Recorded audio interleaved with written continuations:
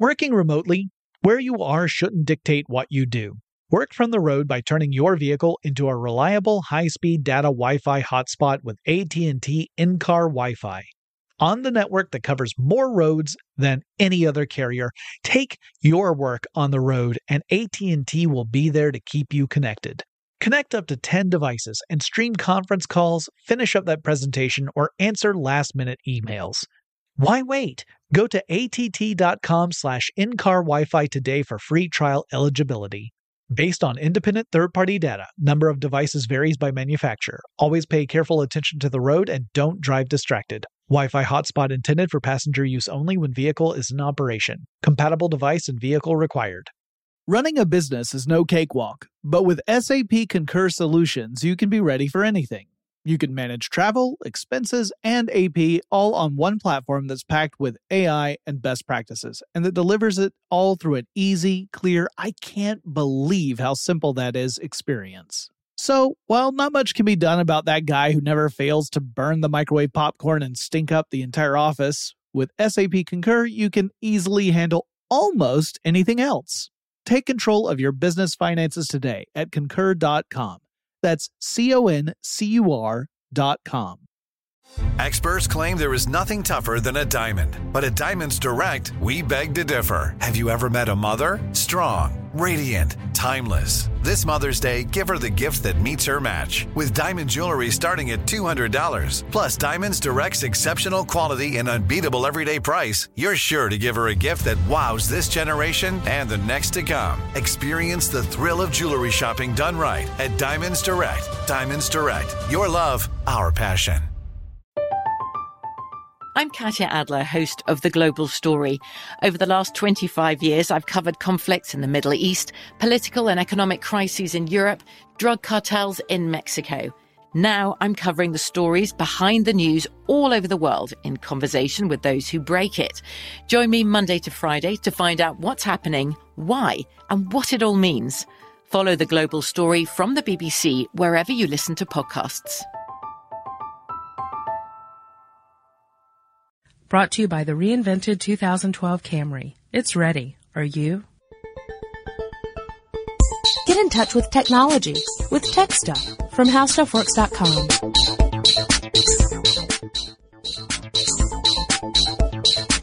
Hello, everybody, and welcome to Tech Stuff. My name is Chris Paulette, and I'm an editor at HowStuffWorks.com. Sitting across from me, as always, is senior writer Jonathan Strickland. Hey there. All right, so we have had a series over the course of our podcast on famous people in technology, and we hadn't done one of those in a while. Right. So Jonathan and I were talking about topics to record, and we thought, we should talk about one of the most famous or non-famous famous people there are in tech. Yeah, this is a guy who was incredibly influential in technology. In fact, without him, our technological landscape would be totally different as far as computer science goes. And this is of course the late great Dennis Ritchie. Dennis McAllister Ritchie. Yes. Or DMR as he was sometimes known. Tragically, Dennis Ritchie passed away last year, and in fact his body was discovered a week after Steve Jobs passed away. Right. And so his death was somewhat eclipsed by Steve Jobs' death because Steve Jobs had a real cult of personality around him. Oh, yeah. For various absolutely. reasons, right? He sort of embodied, he personified, if you will, the corporation of Apple. Yeah. And so very much was identified with that brand. Now, Dennis Ritchie, his contributions, you could argue, went far beyond Steve Jobs' contributions. In fact, a lot of programmers out there were very much upset that his passing did not receive the same sort of coverage that Steve Jobs did. But Steve Jobs was a much more public figure and was sort of a marketing genius as well. Not sort of. He was a marketing genius. And whereas Dennis Ritchie was sort of an architect of what computers do today. And it was two different types of people. Yeah, and doing some research on Dennis Ritchie, I feel like that's probably the way he preferred things. He wasn't really the kind of public personality type. He wasn't necessarily looking for the public plaudits. Although I think he probably enjoyed being appreciated by others. And of course, really Steve Jobs and Apple wouldn't be where they were at the time of Steve's passing last year without the efforts of Dennis Ritchie and many others who worked with him. Very true, very true. And as you say, Dennis Ritchie was a very private man. So was Steve Jobs, but Steve Jobs would also put himself out in front of crowds in order to talk about products. That's not what Dennis Ritchie did. Yeah, although he did write one of the most famous books in programming. That's true. Which we will get into. Yeah. So, Steve had a public face. That's right. Very, very well put. And I have to say that before I really dive into here, I found one article in particular incredibly informative and touching, really, about Dennis Ritchie. And there are a lot of articles out there that have been written since his passing. Yes. But the one in particular that I want to mention, because a lot of my information came from this article, was written by Cade Metz of Wired. Yeah. And it's called Dennis Ritchie, The Shoulders Steve Jobs Stood On. And it's an excellent read. So I highly recommend you go to Wired and check that out. Before you turn this podcast off, write that down because it's a really good article. Yeah, I think that a lot of the articles that came out immediately following Dennis Ritchie's passing had sort of a Steve Jobs connection simply because they passed at that time. Yeah, within a week of each other, yeah. Yeah, there wasn't a connection. Right. Like these guys hung out all the time. Yeah, it wasn't like Jobs, Woz, and Ritchie all right, yeah. I think knocking it was them back at the local coffee shop. No, but I think there's a tie-in simply because those two events were so close together. But yeah, let's talk about Dennis here. He was born September 9th, 1941 in New York. Bronxville, New York. Yep. And he passed away in New Jersey in Berkeley Heights in October 2011. Yeah. We don't know exactly when because his body was found tragically. So we don't know exactly the day. His father was Alistair E. Ritchie, who was a scientist and an authority on switching circuit theory. Yes. And he was an employee with Bell Laboratories. Yes. Or Laboratories. Yes. It's Bell Labs. It's funny to me, going toward the traditional there. His father was Alistair and his middle name was McAllister. Yeah. Son of Alistair. Exactly. Very well done. I liked that. Yes, I did too. And it's one of those just little, trivia type facts that you pick up when you're researching someone like that. But, nicely done, guys. He was an apt student and he attended Harvard University. He graduated with degrees in physics and applied mathematics. And then when he decided to go into graduate school, also at Harvard, he began to work at the Massachusetts Institute of Technology, MIT, and he worked in their computer center. And as he worked in the computer center, he became so interested in computer science, he decided that was what he wanted to focus in as opposed to pure mathematics. Yeah. Although the two fields have a lot in common with one another. And this is another illustration of how much of an effect that these computer pioneers had. When he had made that decision, he wanted to get into computer science. It wasn't like he said, "Oh, I'm going to go to Harvard or MIT and get my computer science degree." There wasn't a computer science degree at that time. It's thanks to people like these that we have such a strong computer science field. And in fact, the work they did ended up being the syllabus for those computer science degrees. Yep. I mean, like his work on programming is one of the fundamental foundation blocks for learning about programming and computer science today.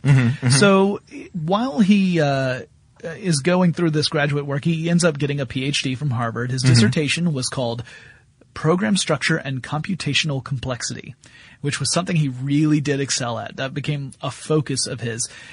While he was there, working through this, he got a request, a recruitment request from Sandia National Laboratories. Aha. And Sandia National Laboratories was a weapons research and testing company.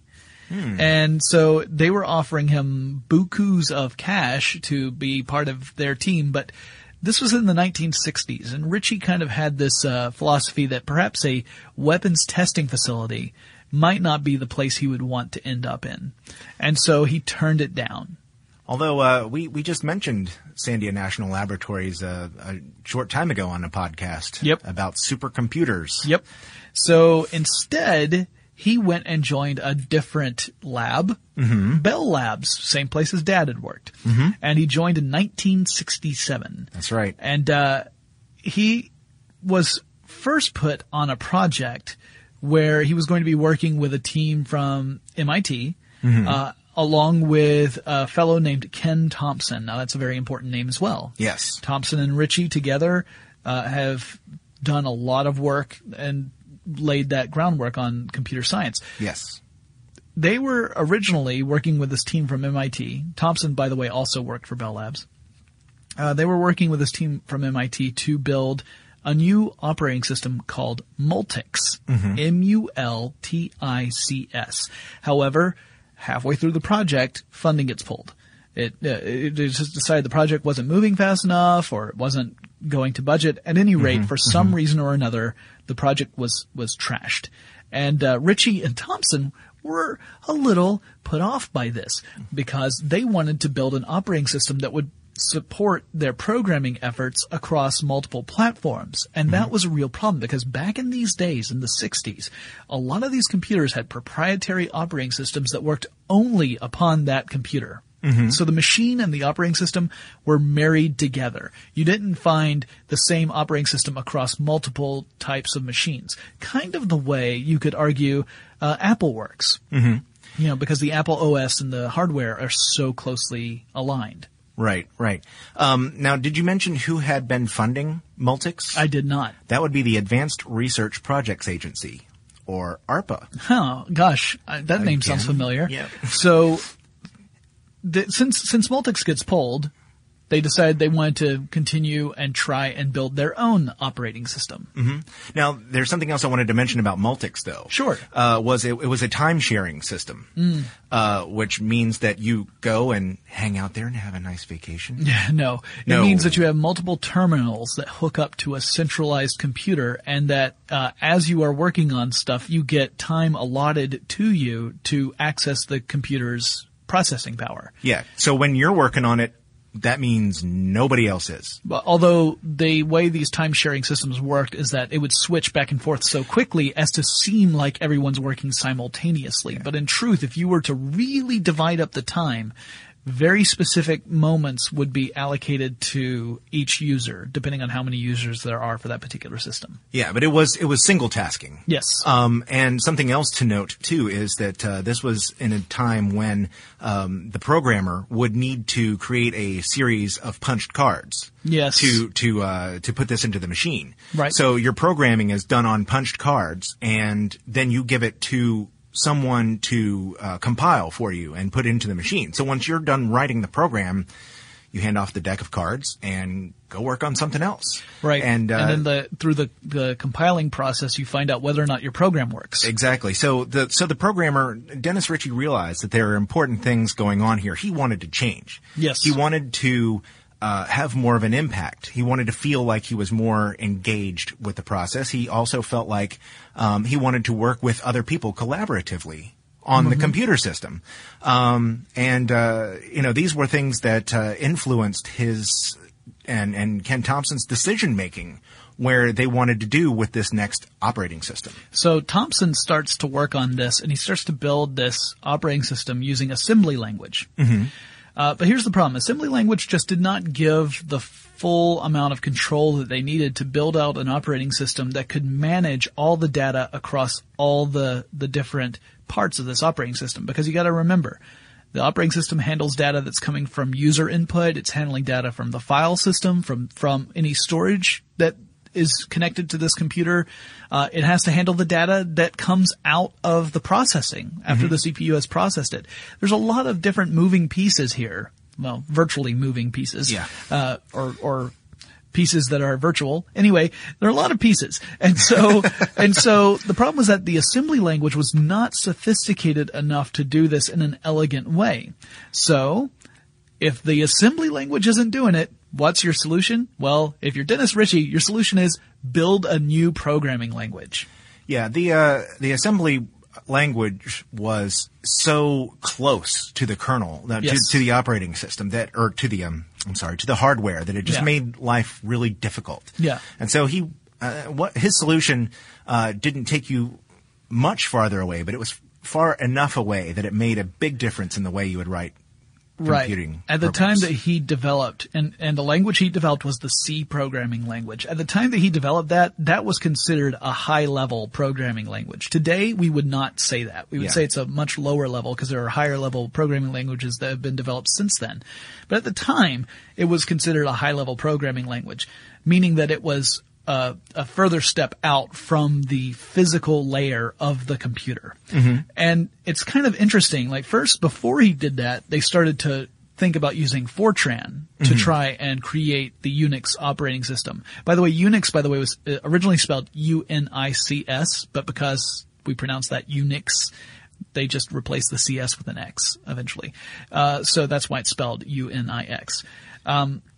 Anyway, and it was a play off the Multics name that was what they were working on before. Mm-hmm. So they tried to use Fortran. Well, Fortran is a programming language that was really, really well suited for scientific applications. And it was too limited for them, so they abandoned using Fortran. There were a few other options, but they were, again, meant for very specific applications, and they wanted something more general. Mm-hmm. So what Ritchie did was he looked at a programming language that Thomson had developed called the B programming language, B as in boy,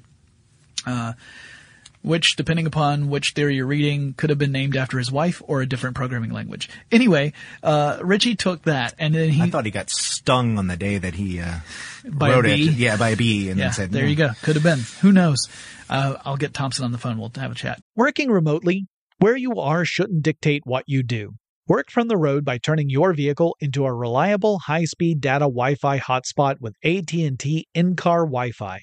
On the network that covers more roads than any other carrier, take your work on the road and AT&T will be there to keep you connected. Connect up to 10 devices and stream conference calls, finish up that presentation, or answer last-minute emails. Why wait? Go to att.com/in-car Wi-Fi today for free trial eligibility. Based on independent third-party data, number of devices varies by manufacturer. Always pay careful attention to the road and don't drive distracted. Wi-Fi hotspot intended for passenger use only when vehicle is in operation. Compatible device and vehicle required. Running a business is no cakewalk. There is a ton to keep track of. Employees to keep happy, spending to control, travel to plan, and on top of it all, nobody knows exactly what the future holds.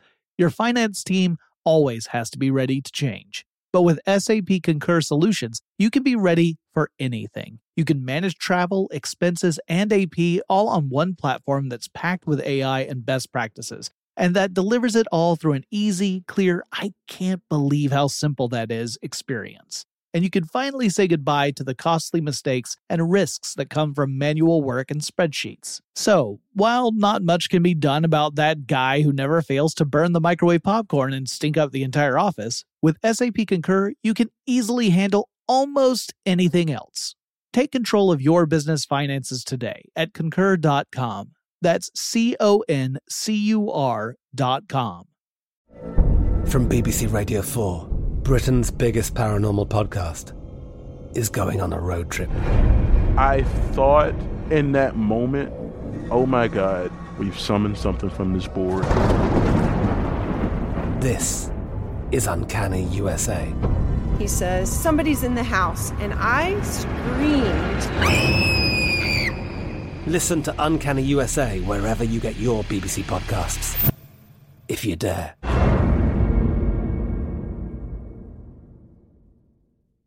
When you think about the future, what kind of technology do you envision? Whatever the future holds, artificial intelligence will undoubtedly be at the heart of it all. Join Graham Class as he hosts Season 2 of Technically Speaking, an Intel podcast from Ruby Studio in partnership with Intel. Explore the future of technology that's rapidly evolving our world today with the help of AI. There is still so much work and research needed to fully understand the power and potential of AI. And Intel is at the forefront of implementing AI in revolutionary technology that's changing the world we live in for the better. In each episode, Graham interviews the minds transforming medicine and healthcare, retail, entertainment, personal computing, and more while pioneering new uses for AI in these spaces. Tune in every other Tuesday and explore the latest technology that's changing our world today and creating a more accessible tomorrow. Listen to Technically Speaking, an Intel podcast on the iHeartRadio app, Apple Podcasts, or wherever you get your podcasts. So Ritchie, he ended up looking at the B programming language, and then he developed his own programming language called C. Mm-hmm. And again, the only reason that he built the C programming language, or at least the original intent, was just so they could build Unix. And it's kind of important to realize that, because I think, based upon everything I've read, and granted, this is all from secondhand information, it wasn't something that Dennis Ritchie wrote himself, it feels like he never knew how extensive this language would go throughout the computer field. Mm-hmm. He was doing it for a very practical purpose. He needed a different language in order to build the operating system they wanted to have. Right. So he never really realized at the time that C programming language was going to become such a huge fundamental part of computer science. If he had, maybe he would have felt the pressure a bit more. Well, actually, in a way, he didn't need to feel as pressured. It's good, maybe, that he was sort of divorced from that. See, he was trying to use this old machine that they had at Bell Labs. It's mm-hmm. It was a Digital Equipment Corporation, also known as DEC, PDP-7. And Unix, they put Unix on that machine, or that was the point of creating Unix, was to operate this machine, but also to operate others. Mm-hmm. And it wasn't long, after they were doing this, that they got a PDP-11 computer. And the nice thing about Unix was it was computer independent. So they would be able to use Unix on multiple different computers, not just that one particular machine. Right. So, they were able to migrate Unix and run it on that other machine and use the programming language C to write software for it. Yeah, this was a fairly new idea. Unix was not the first operating system that could be used on different machines, but it was one of the first. Well, and I'm sorry, I didn't mean to interrupt. No, I was going to say, if you'll remember, we, not long ago, a few weeks ago, we did a podcast about, the beginnings of the internet. And mm-hmm. one of the first challenges, and those guys were working on these challenges about the same time as, Ritchie and Thomson were working on their, trying to solve these problems. They had multiple computers in different locations, and they all used a different operating system. Right. So, these computer pioneers were doing something very important. They've realized that this is just a pain in the neck. Yeah. And you have to find ways to get computers on the same operating system, running the same programming language, talking to each other in the same protocol in order to get them to work more efficiently. Well, and also the idea behind this is that for programmers, it makes things way easier. Because otherwise, if you're a programmer and you're going into programming, you had to learn how to navigate specific operating systems for specific machines, mm-hmm. which meant that you might be an expert on 2, maybe, or 3 machines max, 3 different types of machines. Right. But then you get introduced to another one, and the operating system might be completely foreign to you because each one had its own. Mm-hmm. The approach that Ritchie and Thomson had meant that the same operating system could be found across multiple different machines. You mm-hmm. could just learn that one, and once you've learned that one, you're good to go. Yeah. You can program for all sorts of machines, which was a revolutionary development in computer science. It's easy for us to forget that now because we're so used to that world, even though in some ways the old world is kind of coming back with various manufacturers making very proprietary approaches to things so that you can't, the methodology you use to work on one set of devices doesn't work on another set. We're starting to see that again now, but for a long time, it was this philosophy of let's develop something that's going to work across the entire landscape of computers so that way, people can really concentrate on mastering programming and not have to worry about mastering it for just one set of type of computational device, whether it's a computer or handheld device, whatever it is. Mm-hmm. So that's sort of the development of Unix, and it's hard to explain the impact of this operating system. Part of the reason it had such a huge impact had to do with the constraints that AT&T was under. Because you had, AT&T, they're the head of what Bell Labs was. Yeah, the parent company. The parent company of Bell Labs. One of the reasons why Unix worked so well is that it ended up being distributed across various research facilities and universities. Yeah. And the reason why it was distributed for free is because AT&T legally could not sell this operating system. Mm-hmm. And the reason for that is that at the time when this was going on, AT&T was a telephone monopoly in the United States. Mm-hmm. And as a telephone monopoly. Virtual monopoly, anyway. Well, essentially a monopoly. They don't have to be the only player to be a monopoly. They have to be the only mega major player. Yeah, and they certainly were. And so they were essentially a monopoly in the United States. And because they had to operate under what is called a consent decree. And that consent decree meant that they could not branch into another industry like computers because they already held a monopoly over another industry. So they could not, by law, sell this operating system. So instead, they distributed it freely to these research facilities and universities, which, and they also offered up a license which allowed these different institutions to take the operating system and tweak it to their own needs. So Unix ended up propagating across a wide array of educational organizations and other institutions and became a solid foundation for students who are interested in programming, because now they suddenly had access to this operating system platform that they didn't have access to before, and it was free. So there was no cost to the students or to the universities, and it meant that the whole field of computer science accelerated exponentially because there was suddenly access to very sophisticated tools that there wasn't before. So we started to see a lot more people going into programming. Eventually, this actually led to Ritchie writing a book, co-writing a book, I should say. And that book is the C programming language, but it's frequently referred to as the K&R book. And it's called K&R after the last names of the two authors. So Dennis Ritchie is the R. The K is Brian Kernighan.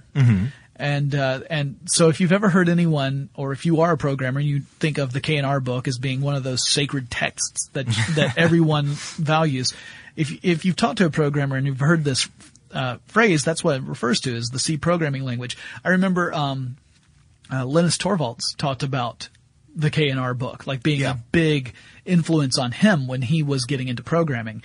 And it's widely praised as a very accessible book on the subject of programming. And in part of that, it's because the C programming language itself is very relatively simple. It's got a very simple grammar and syntax and is pared down to just the bare necessities, not the song from the Jungle Book. I didn't sing it. It's going through my head already.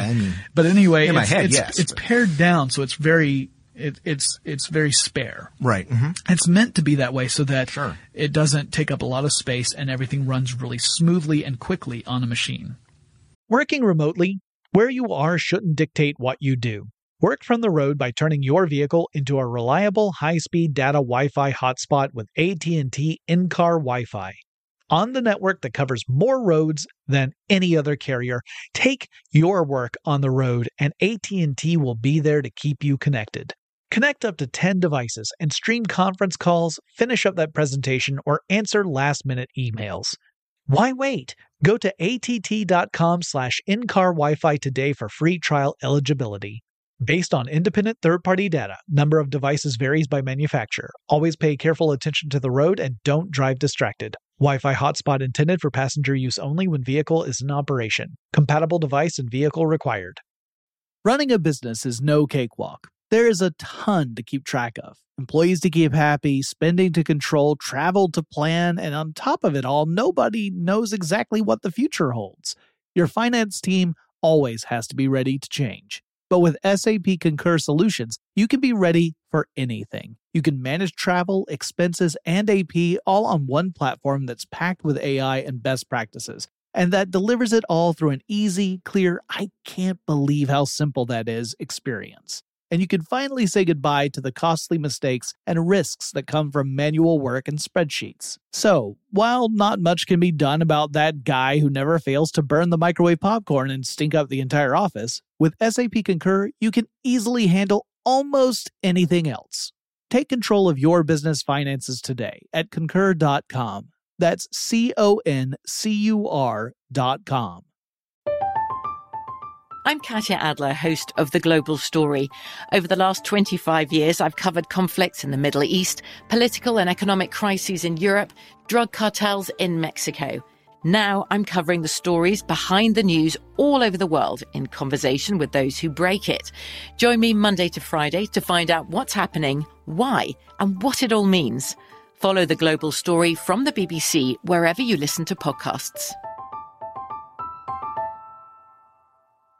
When you think about the future, what kind of technology do you envision? Whatever the future holds, artificial intelligence will undoubtedly be at the heart of it all.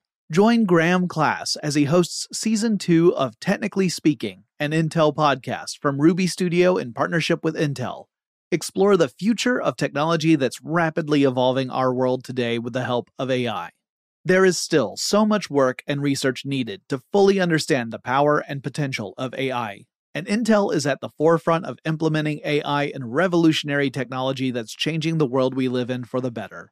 In each episode, Graham interviews the minds transforming medicine and healthcare, retail, entertainment, personal computing, and more, while pioneering new uses for AI in these spaces. Tune in every other Tuesday and explore the latest technology that's changing our world today and creating a more accessible tomorrow. Listen to Technically Speaking, an Intel podcast on the iHeartRadio app, Apple Podcasts, or wherever you get your podcasts. So, interestingly enough, AT&T releases Unix out, right? Well, years later, they were no longer held under the consent decree. Turns out AT&T got a little bit of they had a little breakup with themselves. Breaking up is hard to do. All over the place. And lots of other companies came out of this whole AT&T thing. Well, once that happened, they said, hey, you know what? We want Unix again. So they started to try we want our language back. Yeah, they tried. Operating systems. They tried to, exactly. They tried to reestablish their proprietary hold over Unix. Right. As a result of that, it sort of helped, first of all, Unix being distributed throughout universities, that kind of started that seed of an idea of open source. Right. This idea of code that is created and then distributed freely, and then people can actually manipulate that code under certain specific circumstances. Right. And so that's kind of planted that seed. Well, once AT&T started to try and grab that back, that seed really started to blossom. And that's more or less what prompted Richard Stallman to create the GNU project, GNU. And GNU's acronym stands for, it's a recursive acronym, it stands for GNU's Not Unix. Yes. And it wasn't to dismiss what Ritchie and Thompson had done. It was more about the whole... It was more about the ownership, not the creation of the... Yeah, it was the corporate side, not the programming side that prompted that. But Unix has turned out to be a really versatile and important operating system. And it provides the kernel for a lot of, or sometimes literally the kernel, for a lot of other operating systems, including stuff that's found on web servers across the internet. Linux is not a direct derivative of Unix, but it is informed by Unix. And its very name, it's sort of an homage. Yeah. Of course, it's a play on Linus Torvalds' name, right, because Linus and Linux, but the X, you can tell, is... Yeah. So giving Linux, them some love. Because everyone always gets on me whenever I say that Linux essentially comes from Unix, but I don't mean that Unix was manipulated to become Linux so much as Linus Torvalds used Unix as a blueprint for building what would become Linux. It's a spiritual relative, rather than a literal. But Unix also provides the foundation for other operating systems. It was what Windows was built on for ages. It is the foundation of Mac OS X and iOS. If you were to actually dive into the Mac OS X operating system, you would find that it is based off the Berkeley distribution of Unix, which is also called BSD 4.2. So, I mean, it's everywhere. And then not only that, but the C programming language ended up inspiring other computer scientists to develop programming languages that were kind of an evolution of C. Because ultimately there are other ways of programming computers, but the philosophy behind C programming pervades a lot of those languages, including object-oriented languages like C++ or Java, Python, Ruby. Those are sort of derivatives. And both of those are designed to be very simple to use as well. Yeah. I think spiritually, if you will, again, to use that, the ideas that Ritchie and a lot of his colleagues, if you will, across different companies, basically a lot of the ideas that they came up with, things that they said, you know what, computing should be like this. Sort of unspoken tenets. They kind of stuck around. I think people have gone, you know what, these guys had something. Yeah. And, they've inspired a lot of people, especially people like Dennis Ritchie have inspired people to emulate those and improve upon that work. And a lot of the hardware that we see out there is built upon or with this C programming language. So that's the layer that exists on top of the actual physical hardware. It's, they've created the functionality through the C programming language. And Ritchie has been recognized multiple times with awards and various accolades. I've got a list of them if you would like to hear some of them. Well, that's the funny thing is, I was going to say, you might wonder why, if this is the first time you've heard of Dennis Ritchie, you might say, well, he's done a lot for computing. Yeah. I mean, he's really influenced people all over the world. Why have we not really heard about him? And he was sort of a private guy. A very hard worker. He'd come in at noon, leave in the middle of the afternoon, then go home and work until 3 a.m. sometimes. Not the kind of person that spent a lot of time on a road show, appearing in the media, to show off what he'd done. He wanted to improve on what he'd done and just kept working hard. But he was recognized, as you say, by many people and got some very prestigious awards. Yeah, in 1983 he received, along with Thomson, the Turing Award for their work with operating systems. So, of course, named after Alan Turing. We've done a full podcast about him as well. You should listen to that one. It's an interesting story. In 1990, he received the Richard W. Hamming Medal, along with Thomson, from my favorite organization in the world, just for the way I get to say its acronym, IEEE, or IEEE. I never get tired of that. I know all of you do. In 97, Ritchie and Thomson were made fellows of the Computer History Museum, which I still want to go to. I have yet to make it out to Silicon Valley to check it out. In 99, Ritchie and Thomson again, they received the National Medal of Technology from Bill Clinton. In 2005, he received the Achievement Award from the Industrial Research Institute, and in 2011, Ritchie and Thomson received the Japan Prize for Information and Communications. So he's been recognized officially from various types of organizations multiple times, although, of course, you could argue that these organizations are really only famous within the niche of computer programmers, which I think is That's fair to say. It's not like they are thrust into the public eye like an Apple keynote always is. Yeah. But yes, it is very clear that Ritchie played a pivotal role, really, to the development of computer science in our modern age, and that without his work, it would be very, very different. And we might not even have things like the smartphones that we use today, at least not in the form factor that we're used to and the functionality that we're used to. It might, it's not to say that something else wouldn't have come along, but there's no way of knowing what that would have been. So, our hat is off to you, Mr. Ritchie. Our world is better for you having worked in it. And so, I'm glad that we took this time to really recognize him and talk about his life and his work. Especially to you guys out there who may have not been familiar with him. And if you're interested in programming, if you want to get into it, the book that he co-wrote is considered one of the texts that you have to read. Right. And every single programmer I've ever talked to has praised it for its readability. Yeah. Saying that it's actually, for a book about programming languages, very easy to read. Yeah. Now, your mileage may vary because some of us, even for a very easy book about programming languages, start to think about puppies 5 pages in. I'm not naming names. Okay. But JS might be his initials. All right, so that wraps up this discussion, I think. If you guys have any suggestions for future topics, whether that is a notable figure in technology, a company, a particular product, or maybe just how a general technology works, let us know. Send us your requests and your suggestions. Let us know through email. Our address is techstuff@discovery.com, or send us a message on Facebook or Twitter. Mm-hmm. Our handle at both those is TechStuffHSW, and Chris and I will talk to you again really soon. For more on this and thousands of other topics, visit HowStuffWorks.com. Brought to you by the reinvented 2012 Camry. It's ready. Are you? Running a business is no cakewalk, but with SAP Concur Solutions, you can be ready for anything.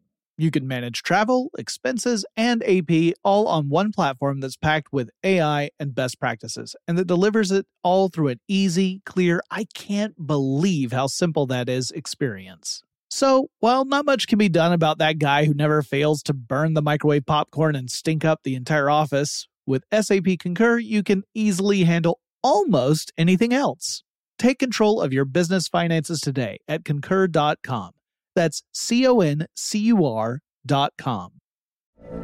From BBC Radio 4, Britain's biggest paranormal podcast is going on a road trip.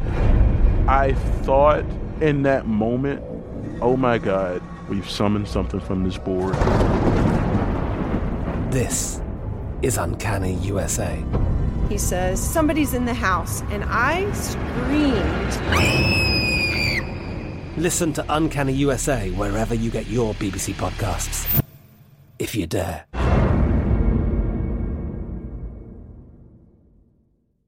Xumo Play is your destination for endless entertainment. With a diverse lineup of 350-plus live channels, movies, and full TV series, you'll easily find something to watch right away. And the best part? It's all free. Love music? Get lost in the 90s with iHeart 90s, dance away with hip-hop beats, and more on the iHeartRadio music channels. No logins, no signups, no accounts, no hassle. So what are you waiting for? Start streaming at play.xumo.com or download from the app and Google Play stores today. All you can stream with Xumo Play. Xfinity has free premium networks for everyone this month, no matter what kind of entertainment you love. Addicted to true crime? Catch killer cases and more spine-tingling shows on A&E Crime Central. Crave adventure? Explore Asian action movies on Hi-Ya. Searching for something extreme? Check out skating, snowboarding, and more on Fuel TV Plus, the global home of action sports. And find crowd-pleasing bops on iHeartRadio's Hit Nation playlist. There's new free shows and movies to love every week. Say free this week in your Xfinity voice remote.